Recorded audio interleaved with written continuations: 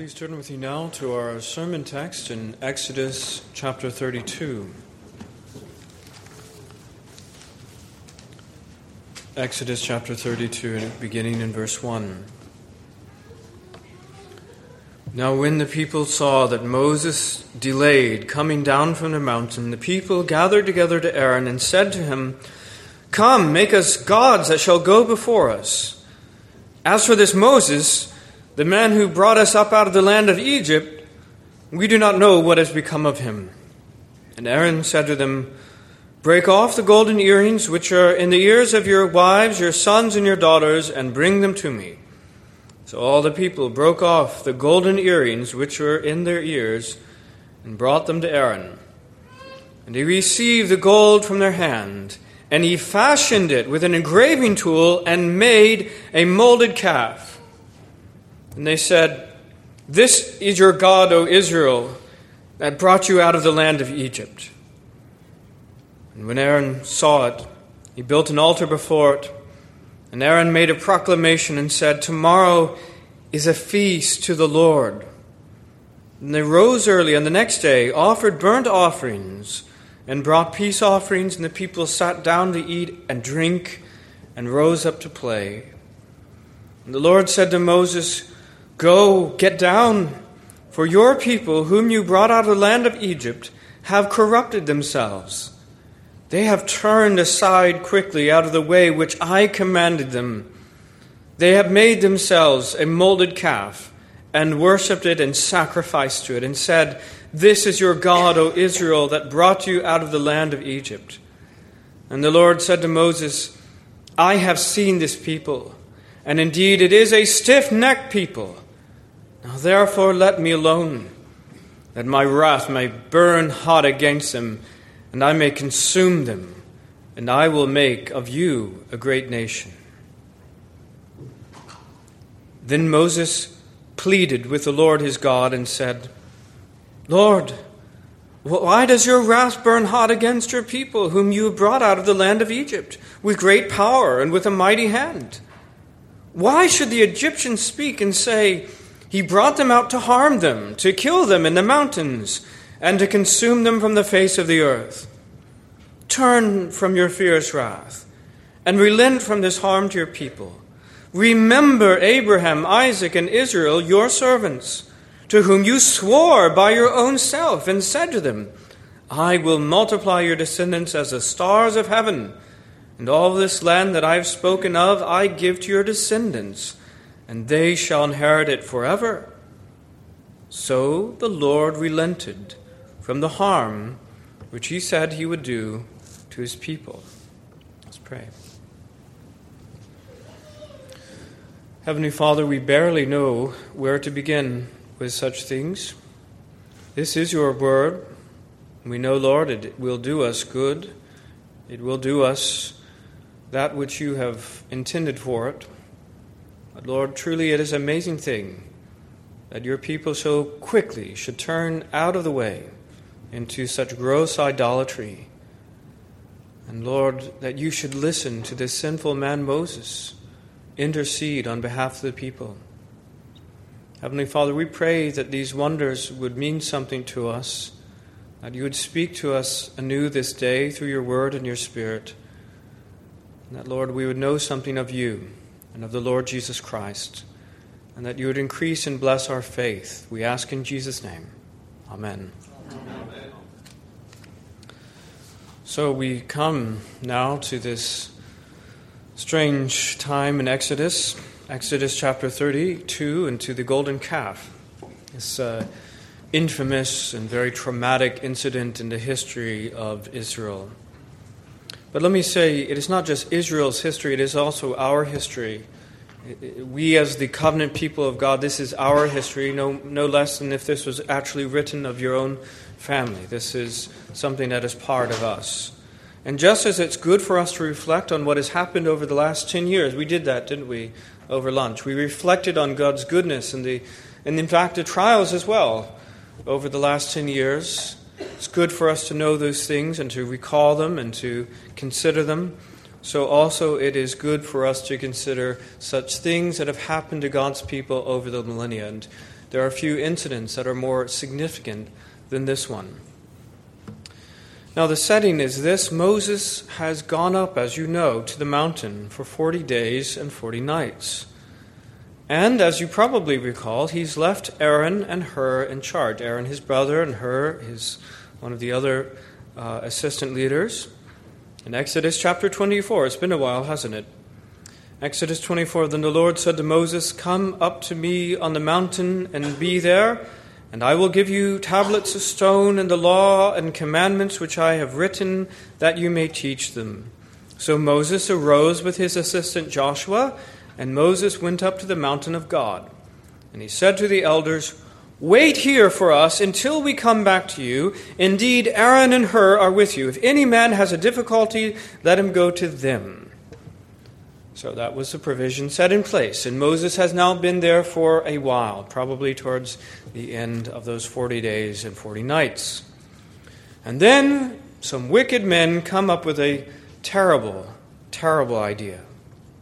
They say in verse 1, "Now when the people saw that Moses delayed coming down from the mountain, the people gathered together to Aaron and said to him, 'Come, make us gods that shall go before us. As for this Moses, this man who brought us up out of the land of Egypt, we do not know what has become of him.'"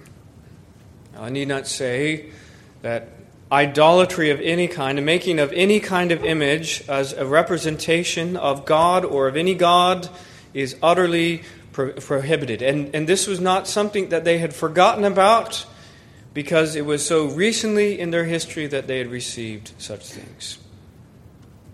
Yet they flout them. And worse than that, now is one thing that wicked men should rise up and seek to take the opportunity of Moses not being there at the moment, to take control of this situation, to wrest it away, and to begin their insurrection. That is almost to be expected. What defies explanation is that Aaron would countenance and even agree to this. Aaron shows just how weak he is. Rather than immediately stamping out that idea and punishing these evildoers, he agrees to it. He accedes to it. Now, friends, I don't know where to begin with all that. To say it's happened, that's what happened. It's an awful incident that shouldn't have happened, that shows us the sinfulness of man. It illustrates, among other things, what Calvin says, and we all confess that our hearts are indeed idol factories. And so it is with all mankind, even God's people. Left to themselves, the thing that they'll come up with is some sort of idolatry. Now that changes over time. Maybe it doesn't look like golden calves today, but you can be certain that wicked human hearts are still churning out idols. It illustrates the sinfulness, idolatry of men, and the weakness of leaders, right? Again, it's inexplicable that God's people would turn away from the one true and living God to want to worship some creature, something that they made of their hands, but that the hand that should fashion that idol should be the brother of Moses, second in command of this great people, is utterly beyond explanation, other than to remind us that men are weak.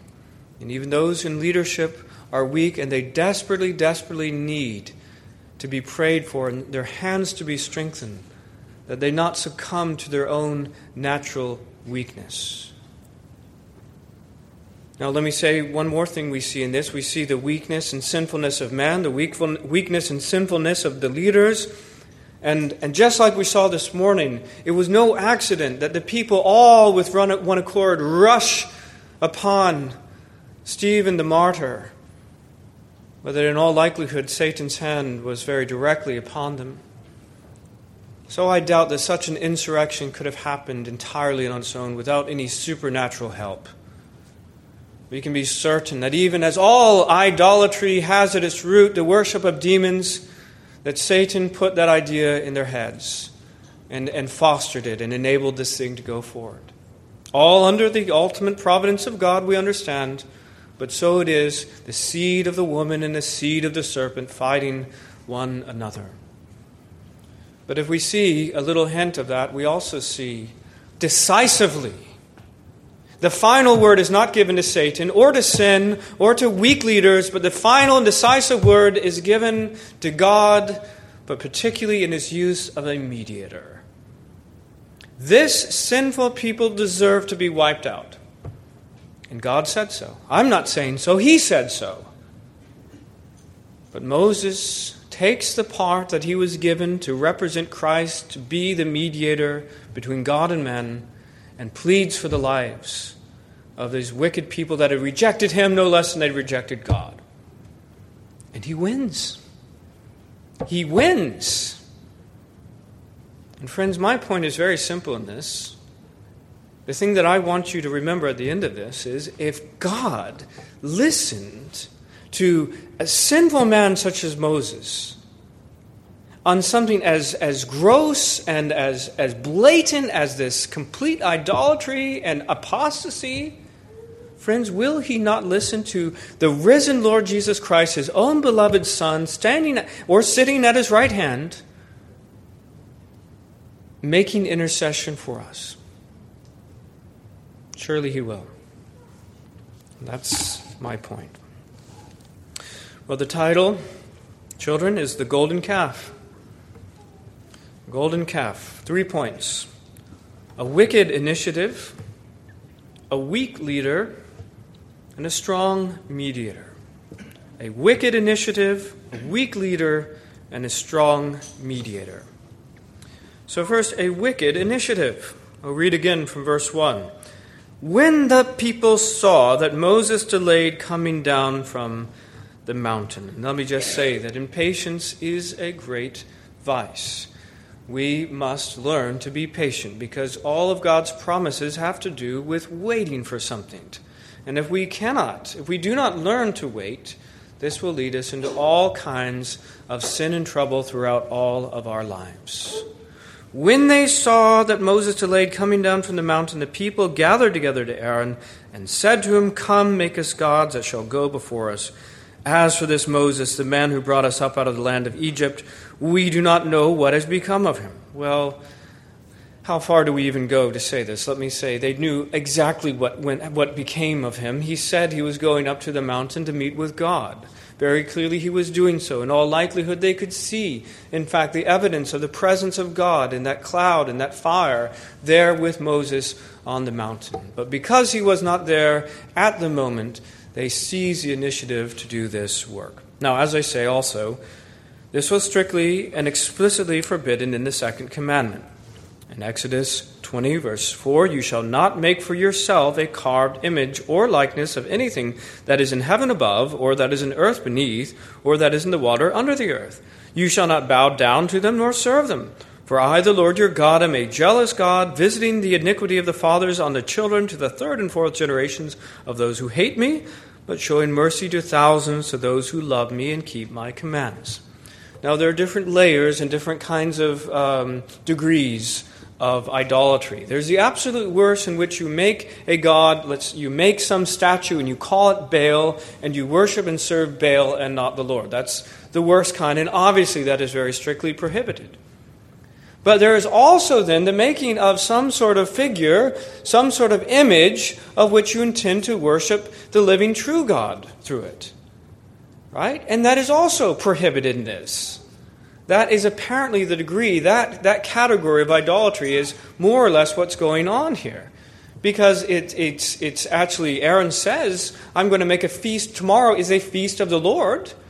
But the way that he decides to worship God is not through the means that he's given. It's not through the Puritan regulative principle, but rather through the means that he's invented with his own hand of this golden calf.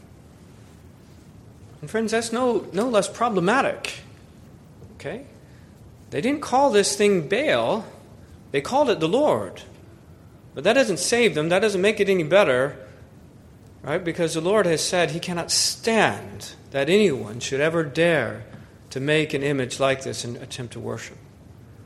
And I would say, beyond the gross idolatry and the middle kind of idolatry, there is a basic prohibition simply of making such a thing.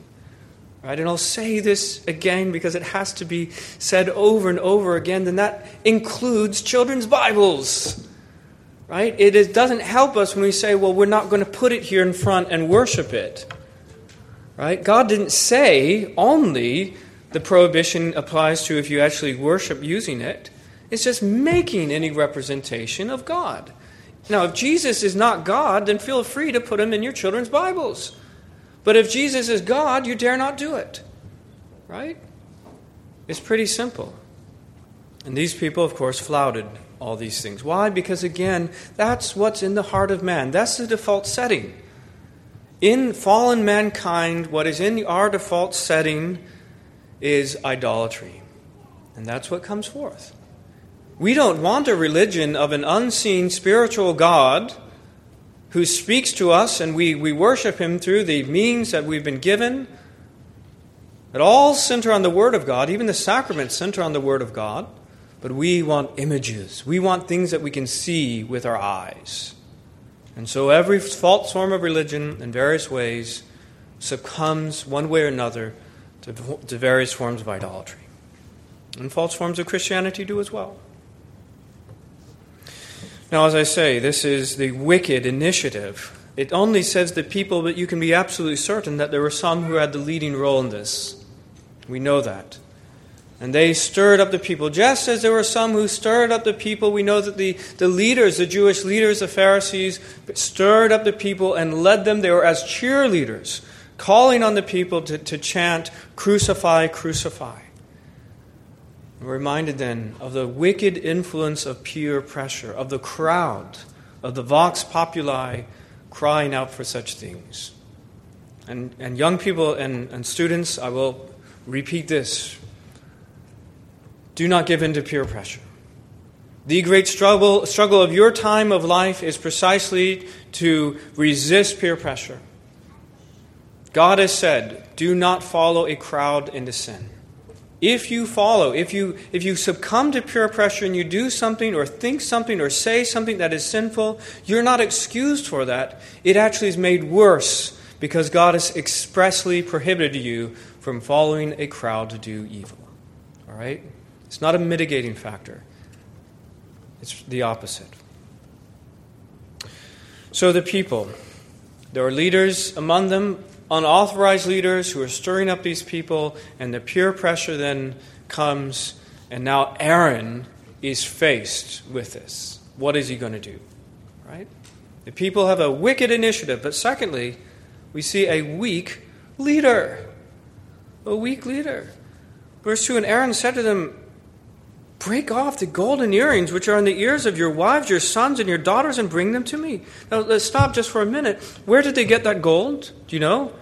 They got it from the Egyptians. Because they were slaves, they didn't have these things. They didn't have gold. But on their way out, they received gold, just as God had promised from the beginning that you were going to plunder the Egyptians. And that's just to the glory of God. Through the glory of God that happened in the first place, that he could do such a thing. But then it's to the glory of God for the good purpose, which we know good and well. What is being explained right now? As Moses is up on the mountain, what we've been going through in the book of Exodus, it is the tabernacle, this glorious tabernacle, a provision, a gracious and glorious provision for the people of God that they should meet with their God, a place of mercy, a place of beauty, a place to meet God. And that's what the gold was for, primarily. And now Aaron, brother of Moses, tells him, break that off, that gold that was designed for the glory of God, and let's melt it down, and we'll turn it into an idol, an abomination. So all the people broke off the golden earrings which are in their ears and brought them to Aaron, and he received the gold from their hand, and he fashioned it with the engraving tool and made a molded calf. And we see what a mockery it is, isn't it? Of the whole concept of Bezalel, the skill that he was going to be filled with the Spirit. He was going to be a gifted artisan in order to make beautiful things for the tabernacle, for the glory of God, and for the service of God's people. And now you have Aaron as a wicked inverse of that, filled maybe with some other spirit, somehow given the ability to make this golden calf. I don't know where he got the artisanal ability and skill, but it wasn't a good place. And they said, this is your God, O Israel, that brought you out of the land of Egypt. And see here again, we don't know for sure exactly what they have in mind, but one thing you can be certain, as they're pointing to the golden calf and saying that this is your God that brought you out of the land of Israel, that is the heart of idolatry. You want to know what idolatry looks like? It is ascribing to anyone, anything other than God, the things that belong to God himself. The living God, the Lord, brought them out of the land of Egypt. And let me just say, by the way, I've just mentioned that in the wicked heart, fallen heart of man, that our natural tendency is to sort of dispense with the spirituality and the faith of our religion, and we want something that we can see, right? Now, God in his goodness had, in condescension, had provided them with the glory cloud. Right? A cloud to go before them by day and a pillar of fire to go before them by night. And so that they, in their weakness, lest they lose the plot along the way, God had condescended to grant that to them. So they had seen the God that had led them out in that glory cloud. Not face to face, but they had seen. And now they ascribe to this golden calf, the work of their hand, something that belongs to God, his redemptive activity.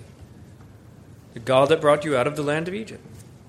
And when Aaron saw it, he built an altar before it, and Aaron made a proclamation and said, "Tomorrow is a feast to the Lord."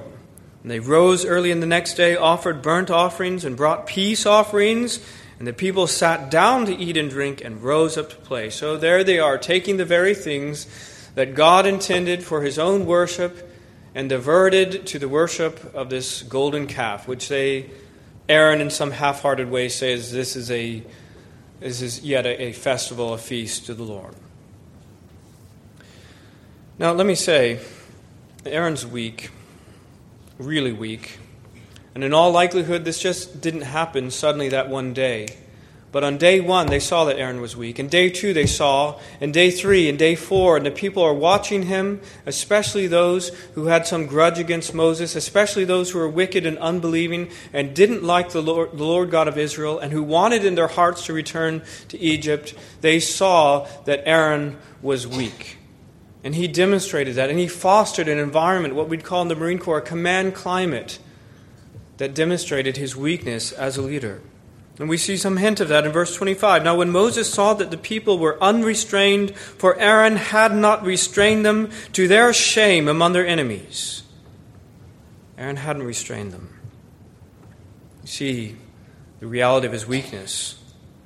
And we'll consider his response to Moses' confrontation perhaps next time, but let me say it was exceptionally pathetic. All right, this was hardly a manly confrontation which he owned up to his role, his awful role in all this. But it was the most pathetic excuse, even more so than what Adam and Eve gave in the Garden of Eden. He was weak. And let me say that Aaron was not alone in being unfit to lead, right? Not everyone is gifted to lead.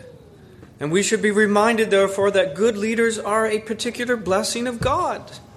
And look, if that whole people, God, this is no accident. God is the one who had given them this particular set of leaders, called them to do that.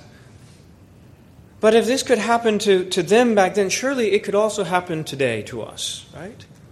We desperately need to pray for our leaders. Because in ourselves, I doubt if any of us are any better than this man, Aaron. And so in Judges 5:2, when leaders lead in Israel, when the people willingly offer themselves, bless the Lord. And if anybody should at any time really understand the blessing of good leaders, it's probably the people in Judges. Right? They saw firsthand what bad leadership looked like. And they could bless the Lord when leaders lead in Israel. And friends, let me say, let's bless the Lord when leaders lead in Israel. Pray that God continually lead and raise up men to lead. And more so, that God uphold men in strength to lead wisely and boldly and truthfully. So, Aaron, well, it'd be one thing if the people, in their wickedness, would come up with this very wicked initiative.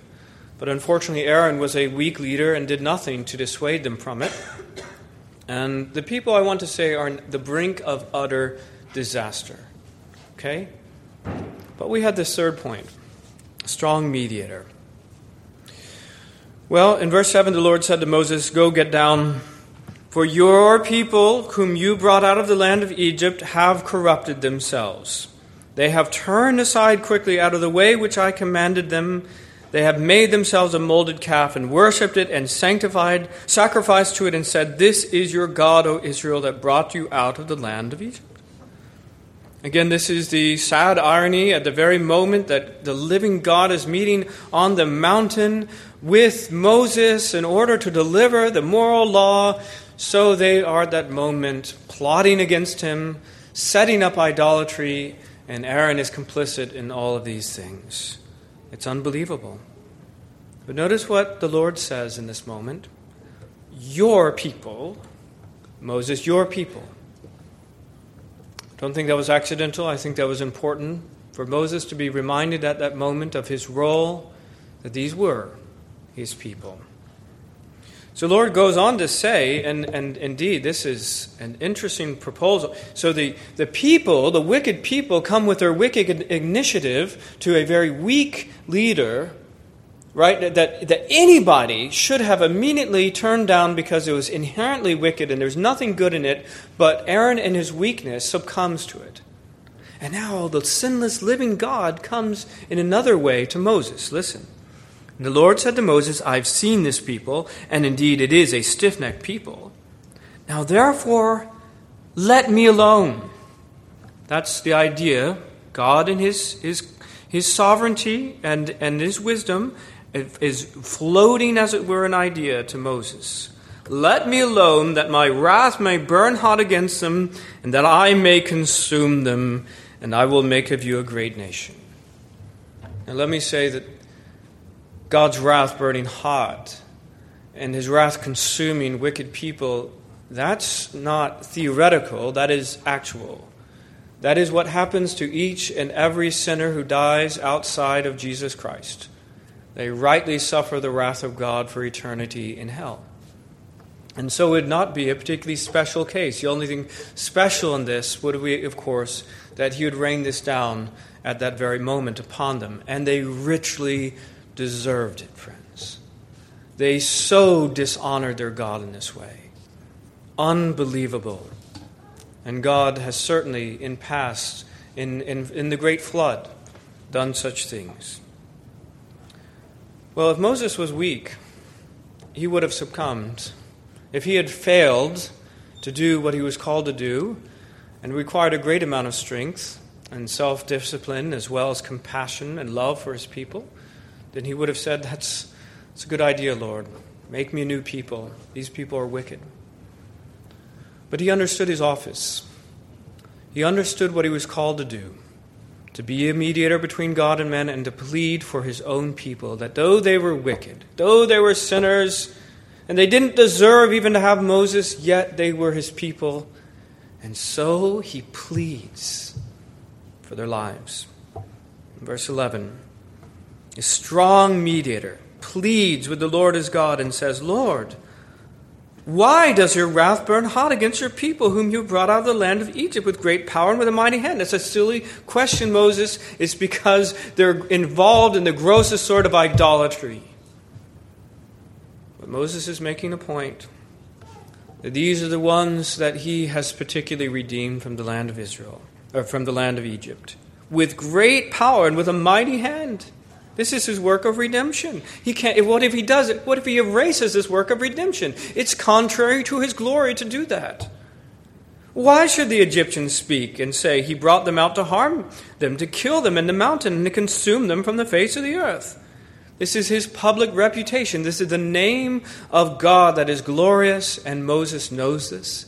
And it is his right, God-given, Holy Spirit-inspired instinct to bring before God his own holy reputation. Because, friends, don't forget that the whole work of creation, the whole work of redemption are there for the glory of God. It is not for your convenience or my convenience. It is for the glory of God. And the ultimate rationale of all these things is, Lord, for your name's sake, for your glory, save your people. uphold the work of redemption that you've begun. So turn from your fierce wrath and relent from this harm to your people. Now, and he doesn't stop there. He speaks of the redemptive work that he's done. He speaks of his reputation among the nations, among the Gentiles that would suffer were this to happen. And then he comes in for the kill as he wrestles with God, using the very things that God has put in his hand in order that he might wrestle with him. He says, remember Abraham, Isaac, and Israel, your servants, to whom you swore by your own self. Because he could swear by no greater. He swore to them that I will be your God and the God of your children for 1,000 generations, the rest of time. He said to them, I will multiply your descendants as the stars of heaven, and all this land that I have spoken of, I will give to your descendants. And Lord, if you were to consume them, you would prove that you have not upheld your word, that your promise was not good. How could you do that? And that's the end of the discussion. That's the end of the discussion. So the Lord relented from the harm which he said he would do to his people. And friends, you need to understand just how significant and important that is. Right? Because if there ever an incident in which you might say, well, I know that God did make a promise to save them, but this time they went too far. And unfortunately, this probably could happen again to us. Because that's the right logic, right? That had Moses not succeeded in his logic in wrestling with God in prayer and serving the part of the mediator, and God had wiped him out in his wrath, then you and I today would say, I think we're okay for this level of sin, but if we ever make ourselves a golden calf and bow down to it, then that's it. And friends, that didn't happen. It didn't happen. And Moses is not upbraided. He is not rebuked for the boldness of what he said. God has already said, leave me alone, Moses. Now there's an implicit invitation, isn't there, for him to do his job as a mediator. Leave me alone, Moses, so I can wipe out this people. And he goes in there with the greatest boldness, absolutely unsparing, and says, you swore that you'd save this people. You swore that you'd give them the land. You must do as you've promised. You must do it. And he listens. Friends, if Moses could do that, think of what his own beloved Son can do for us. Do you really think that there is ever any intercession that he brings before the Father that is not answered? Moses had nothing to plead. He had his promises that you and I can plead. He had nothing greater than what you and I have, and he still won. He and his people were saved. Jesus Christ has his blood, the blood that he shed, his hands that still have the holes as he's pleading before the Father, there are the scars. And that blood speaks powerfully as he intercedes on our behalf. And he never fails. And be as wicked as we might be in our hearts are, and the most terrible sins that God's people could ever commit, yet those who believe in the Lord Jesus Christ, the Lord relents from the wrath that would otherwise be due because it fell on the Lord Jesus Christ. And Christ knows that. He knows that. And then the people of God on their worst moment, past, present, and future, Jesus Christ died for your sins. If you are in Christ, He died for His sheep. He knows how wicked and how dirty we are. And His blood speaks powerfully on our behalf. So friends, the application is obvious that we should entrust ourselves to this mediator. Hebrews 7:24 says, "But he, because he continues forever, has an unchangeable priesthood. Therefore he is also able to save to the uttermost those who come to Christ through him, since he always lives to make intercession for them. Friends, I grow every single day in my appreciation for this intercessory work of the Lord Jesus Christ. Maybe that's true with us all. We begin coming to by the gospel of grace through faith alone. We understand that we believe in the Lord Jesus Christ and we're saved, and that is our justification. And as it were, we don't even know that there's something else that goes on. But no, you see, that's the beauty of it. It's not just that he has done this once in time, and he has certainly brought us forever to eternal life in that, but he ever lives to make intercession for us, so that moment by moment we have this intercessor. I am so thankful for those of you who say you pray for me every day. That is wonderful. And I try as much as I can to pray for you. The elders are called to pray for you. And how thankful we are for human intercessors. I mentioned there's a man every time I go to Twin Lakes. He points out that since the last time we met 3 years ago, I have prayed for you every single day. And that is a blessed and wonderful thing. But friends, how much more so that the Lord Jesus Christ does so in the very presence of the Father. And that's what Stephen saw. As he saw the heavens open, what is there? It wasn't a play-acting scene. The heavens were open so you could see what is always there. And there is the risen Lord Jesus, still in his human body, still with his scars, and he is making intercession for his people. And he always wins. Because God wants him to. That's his job, and he never fails. Entrust yourself to this mediator, not just once, but forever, every single day. Entrust yourself to Christ. And secondly, pray for your leaders. Pray for your leaders. We see the results of poor leadership, and they're disastrous. Look, I mean, we are so thankful. What this highlights is just the immense power of the mediatorship that Moses held, as it were, as a type of Christ. But we see what could have and what otherwise should have happened because of this poor leader, Aaron. Well, friends, again, if that could happen to Israel, it could happen to us, and therefore we should pray for our leaders. Pray for me. And pray for all of the elders and deacons, that we would be upheld in wisdom and strength and faithfulness and courage, because courage is needed. All right? Aaron was a coward. He may have otherwise been a well-intentioned man, and we know that he was gifted in various ways. And maybe this is a moment of weakness, but it was too big for him at this moment. And in his cowardice, he failed not just himself and his brother, but all of Israel. And they were almost wiped out because of it. Friends, pray for your leaders. They need it. And finally, I would say again for the young people, for yourselves, children, you must resist peer pressure. You must.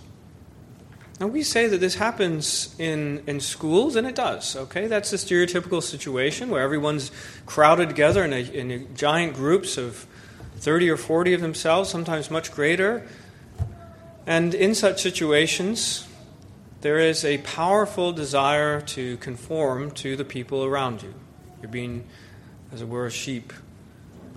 And instead of always being led effectively, sometimes the sheep sort of lead themselves. And it's normally the lowest common denominator situation. We have to be very careful for that. I've said, again, how that when in my age, when I was made a sheep at a army training center, that I felt the pull of peer pressure. It's not imaginary. It's strong. But you must make it your business in your youth to fight against these things. As I say, it's stereotypical in these institutional settings, in schools and universities, the military. But friends, it even happens in families and in the church. Right? Wherever you're gathered together on your own, as it were, not under immediately the leadership authority structures that God has put in place for your benefit, their peer pressure just might rule the day. And ordinarily, it's not to the good. Now we can pray that God would raise up leaders, peer leaders, young people who set good examples and resist these things, and that's what we should do. But we also must recognize that very often we are being pressured to do things and to act in ways that are not pleasing to God. If it could happen to Aaron and the Israelites, again, it could happen to us. I pray that we resist, all of us, peer pressure. Let's pray.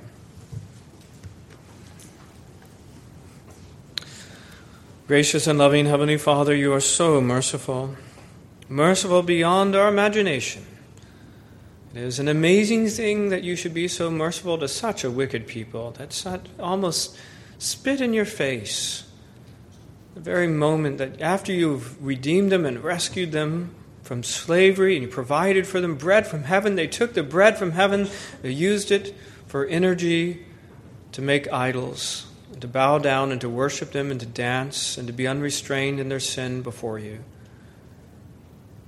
Lord, as we see ourselves portrayed in our weakness, both as people and as leaders, we see something else. We see the supreme power of Christ the mediator, of which Moses was only a picture, only a shadow. Lord, we know that your promises are so unconditional, and that you have set in place this whole great plan of redemption, that everything that could possibly be there is in place. Not merely that Christ should redeem us, but that Christ continually intercedes on our behalf. We know that you ever hear. If he ever lives, and we know that he does, to make intercession, so you always hear him. And none of his intercessions fall on deaf ears. But Lord, his blood pleads strongly before you. And Lord, so we are upheld. And Lord, this is not at all. As we celebrate and give thanks for these 10 years, the fact that we are still here is not because we are so wonderful. But Lord, we have been upheld by a strong mediator, and we give you thanks for him. We ask it in his name. Amen.